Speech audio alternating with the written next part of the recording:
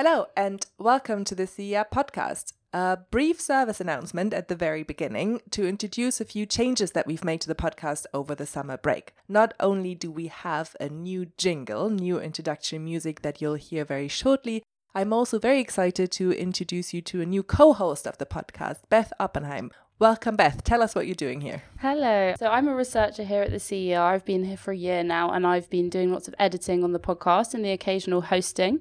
And I'm very happy to tell you that I will now be co-hosting with Sophia because she is now in Berlin. So I will be the London host of the podcast. I'm in Berlin because the CER has opened a new office there. Beth, I think it's going to be great. I'm not going to ask you to give people a fun fact about yourself. Instead, I'm going to interview you for this very first Back to School episode. Enjoy. Great. Here's the new jingle.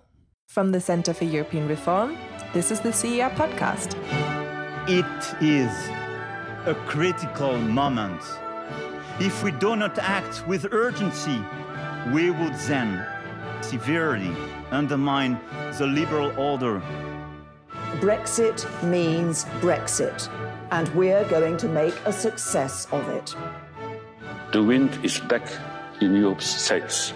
We have now a window of opportunity, but it will not stay open forever. Great. So welcome to our first Back to School podcast of the year. As I said in the intro, I have just moved to Berlin, and I can already say that the one question that I'm being asked the most whenever the conversation turns to Brexit is, will there be a second referendum, yes or no? And I don't have the answer to that question. And that's why this week, when I'm in London, I have asked Agata Gostinska-Jakubowska, who's a senior research fellow at the CER, and Beth Oppenheim, who's a researcher here, to help me get an answer that I can bring back to Germany. Let's start with one person who has a very strong opinion on this issue. Theresa May has said that another referendum, a second referendum on leaving the EU, would be a gross betrayal of our democracy and trust. Does she have a point, Beth? Well, one thing I will say is that we all know the 2016 referendum attracted people who felt like they'd been forgotten by the political establishment. Turnout at elections among working class British citizens has been in decline. In the 2010 general election, there was actually a 23% gap between the wealthiest and the poorest British citizens.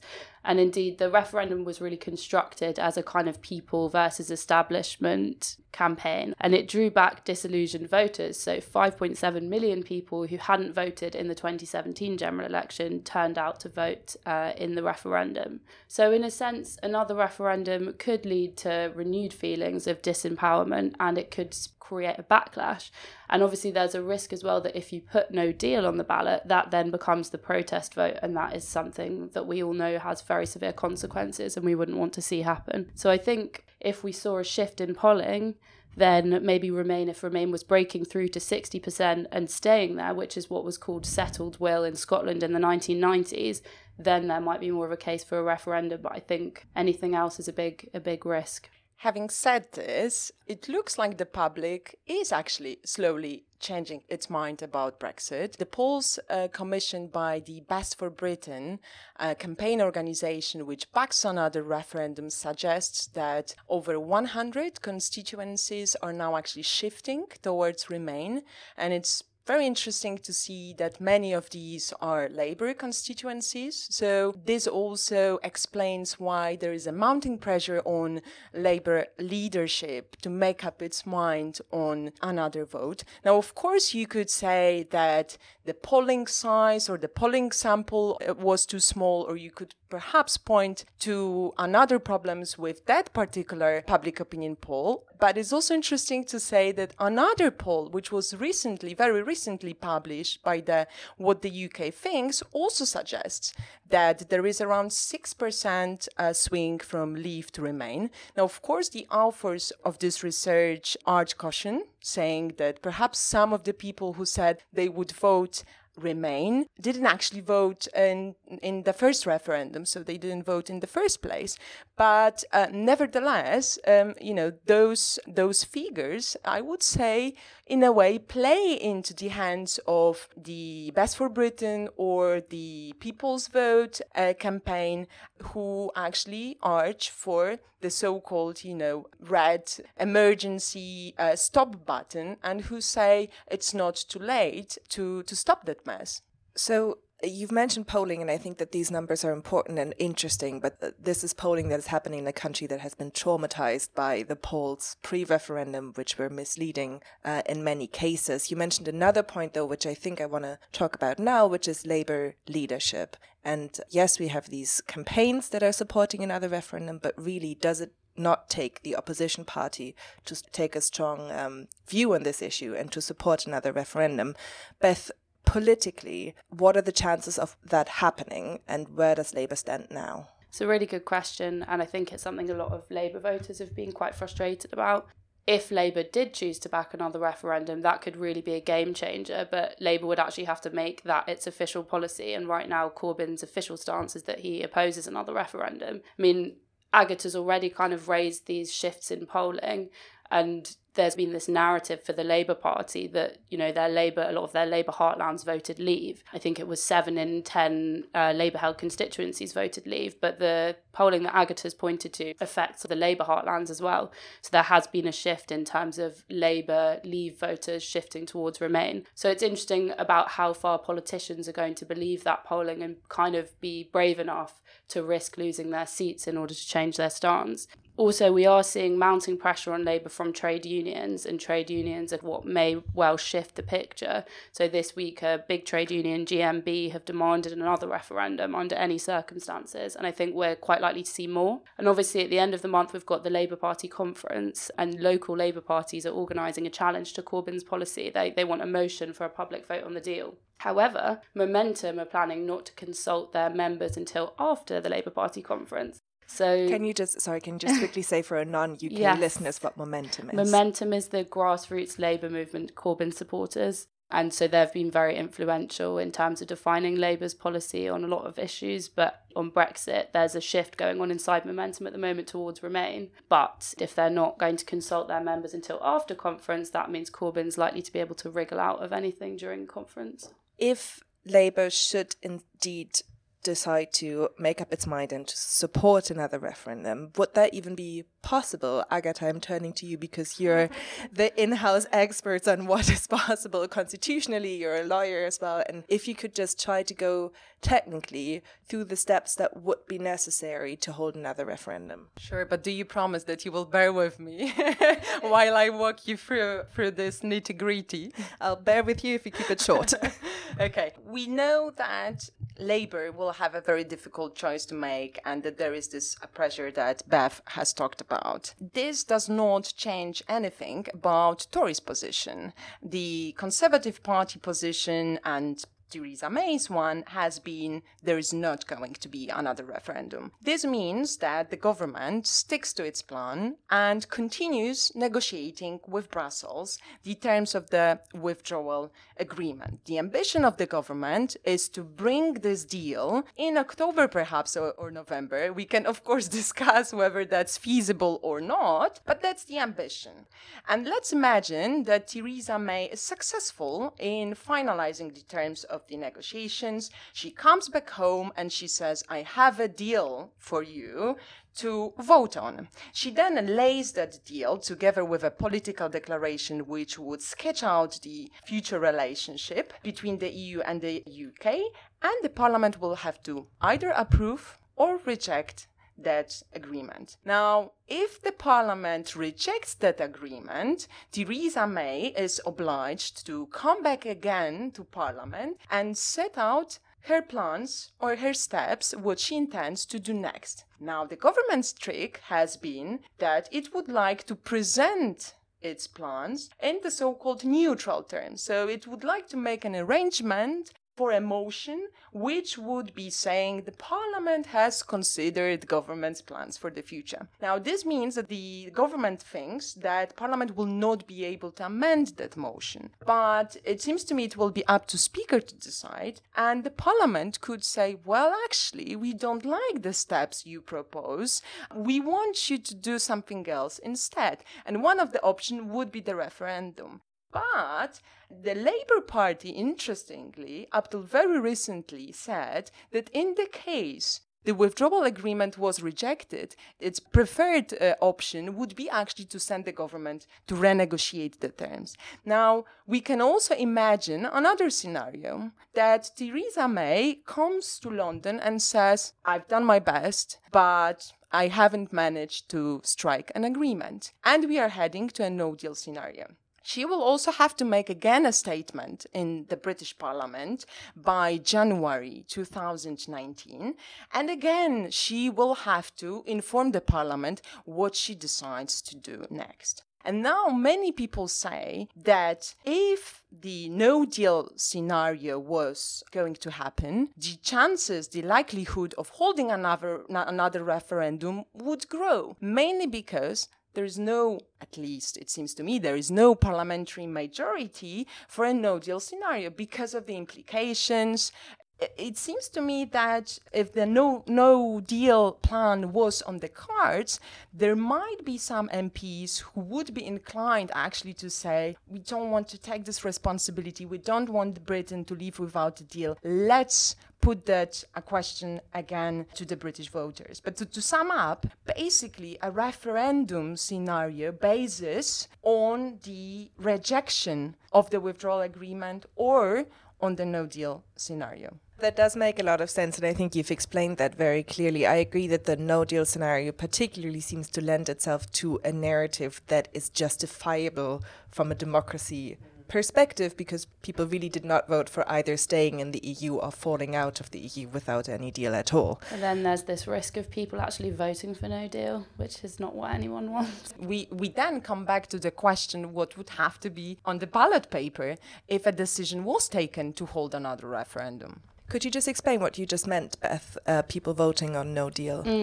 It just in the sense of, as I was describing earlier, the last referendum became a kind of protest vote against the establishment and against elites. There's a lot of frustration among a lot of people who voted for Brexit, who feel that this whole process is taking a very long time, or that it's being frustrated by parliamentary procedure, etc.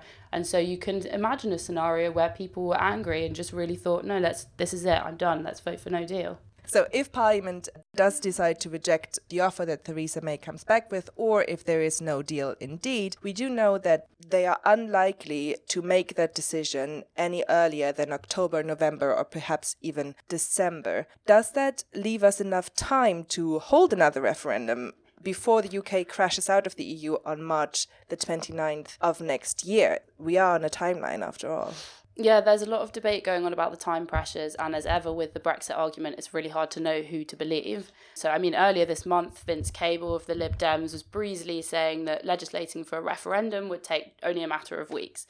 But indeed, every aspect of the vote would actually need parliamentary scrutiny, and that goes for the options on the ballot paper, the wording, defining the franchise, can 16 or 17-year-olds vote, and so on, and all of that would be subject to really fierce parliamentary debate. And that means ping-pong between the Commons and the Lords, and again more time. And then there's various other hurdles that need to be cleared, like the Electoral Commission needs to assess the referendum question, which takes 12 weeks. Then there's a campaigning period, which needs to be 10 weeks at minimum. And there's been some really interesting research done by the UCL Constitution Unit, which came out this week, which found that even if legislation was introduced right after the party conference in October and every hurdle was met with minimum time, the earliest Thursday that a referendum could be called is the 28th of March 2019. So then we come on to the issue of the extension of Article 50, which I'm sure Agatha has something to say about, but there's this whole issue about European Parliament elections, which are in May of 2019, and that is going to be a massive headache for the EU. So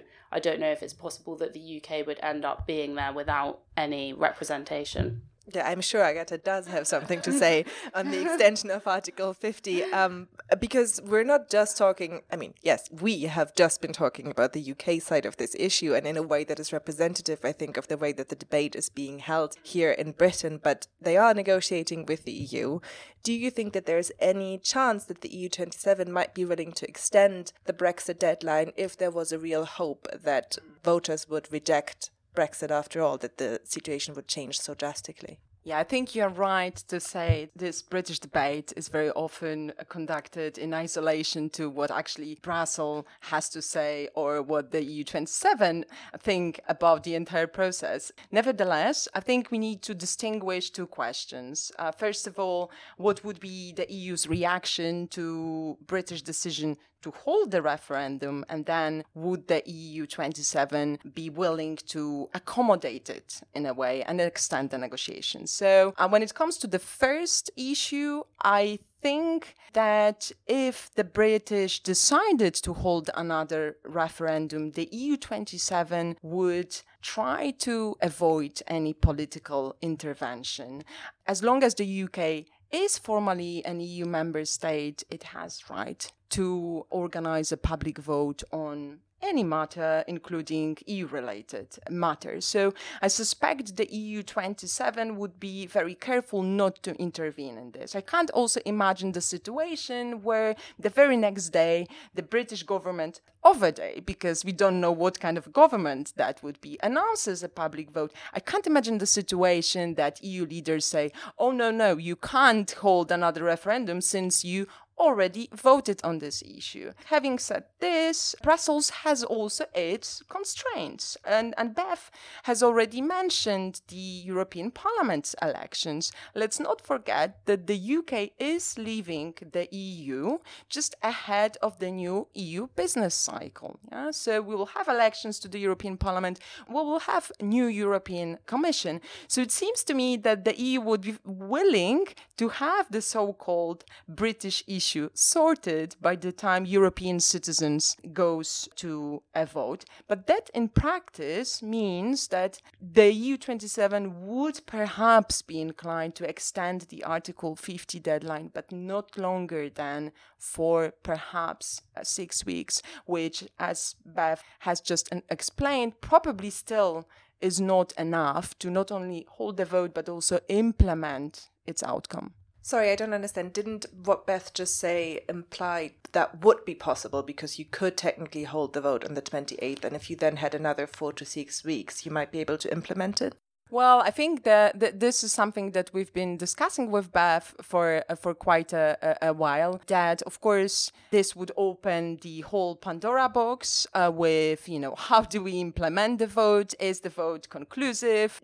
I can already see a discussion about whether there's enough majority voting for one or the other scenario. What do we do? Do we actually withdraw our Article 50 notification? What do we do in terms of the legislation? I'm actually very skeptical whether that's still enough to implement the outcome. And also, if you had something like Remain on the ballot paper, even that is open to interpretation. It's not quite clear what Remain would look like after we've been through all of this. Will the EU allow us to remain on current terms, or will it look like something different? So it's still going to involve, arguments about interpretation, most likely. What are the suggestions at the moment for what to put on the ballot paper? So there's the Justine Greening model, which is Remain, accept the terms of the New Deal, and leave, I believe. This would be a preferential system, so the least popular option would drop out, and the second preferences would be redistributed, and then the overall winner would be decided. Or you could have a 2-stage referendum where voters decide between leave and Remain, and then if leave were chosen, there would have to be a second round on either leaving on the terms of the deal or with no deal. But that essentially means that you have to conduct 2 rounds of referendums, which is not very practical. So that basically shows that even the academics themselves, do not have a very unanimous stance on what kind of questions should be put to the ballot and how the whole process should be organized. And it's also questionable if you can assume that voters have listened so very carefully and paid so much attention over the last 2 years that they could, for example, vote on the different models that are currently in debate with the European Union. But this is actually, I think this is a very important point that you have just made. In 2016, the British were asked do you want to remain in the European Union or do you want to leave it? They had no idea how the government of the day would implement the outcome of the vote. So they had no idea what kind of a future relationship the UK would have with the EU, because as you remember, Cameron's government did not present any papers which would be suggesting how to implement this vote. So this is at least one of many lessons that we can draw from 2016 referendum. So yeah, I wanted to ask you about this and to sort of move on to really the added value that you two can bring to this conversation, which is what are the lessons learned from the 2016 referendum? How can referenda be held in a way that is democratically justified, in a way that all sides feel represented and that voters feel like they're making an informed decision, to avoid exactly the debate that we're having now over whether there should be a second referendum, over whether the decision that voters made is to be respected or not. Beth? So I think we all know that the 2016 referendum was a less than perfect example of a referendum or of direct democracy. It was really kind of driven by divisions in the Conservative Party rather than really to facilitate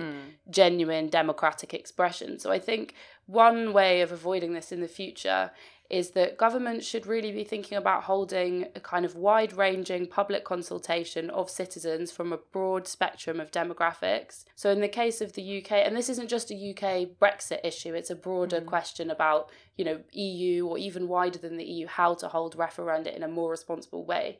And I think in the case of the UK, the government could consider holding a citizens' assembly in order to help the public understand the implications of their vote. And that citizens' assembly could actually help to draft the questions and the wording of the questions on the ballot paper.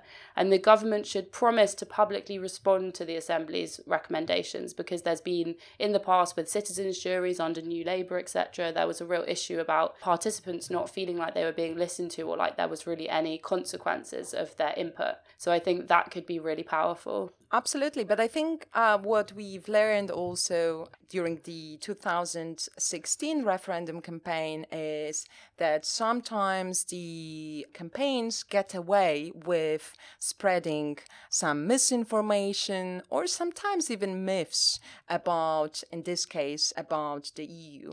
And it seems to me that there isn't any consent among the academics on how to sort out this problem. Some say that there should be an institution which would be holding campaigns accountable. And if the campaign organization is actually spreading myths about the issue which is being put on the ballot, then this campaign should be held accountable. But it's not that everyone agrees on this. But I think we both, with Beth, have been having quite a lot of discussion recently about this. And I think such an institution would be probably useful. But it seems to me that now that we've talked about this referendum, you, Sophia, and perhaps our listeners might think, why the hell should we have the referendum in the first place? Or basically, why should we put such important matters to a public vote? I think there are some positive lessons, there are some positive conclusions,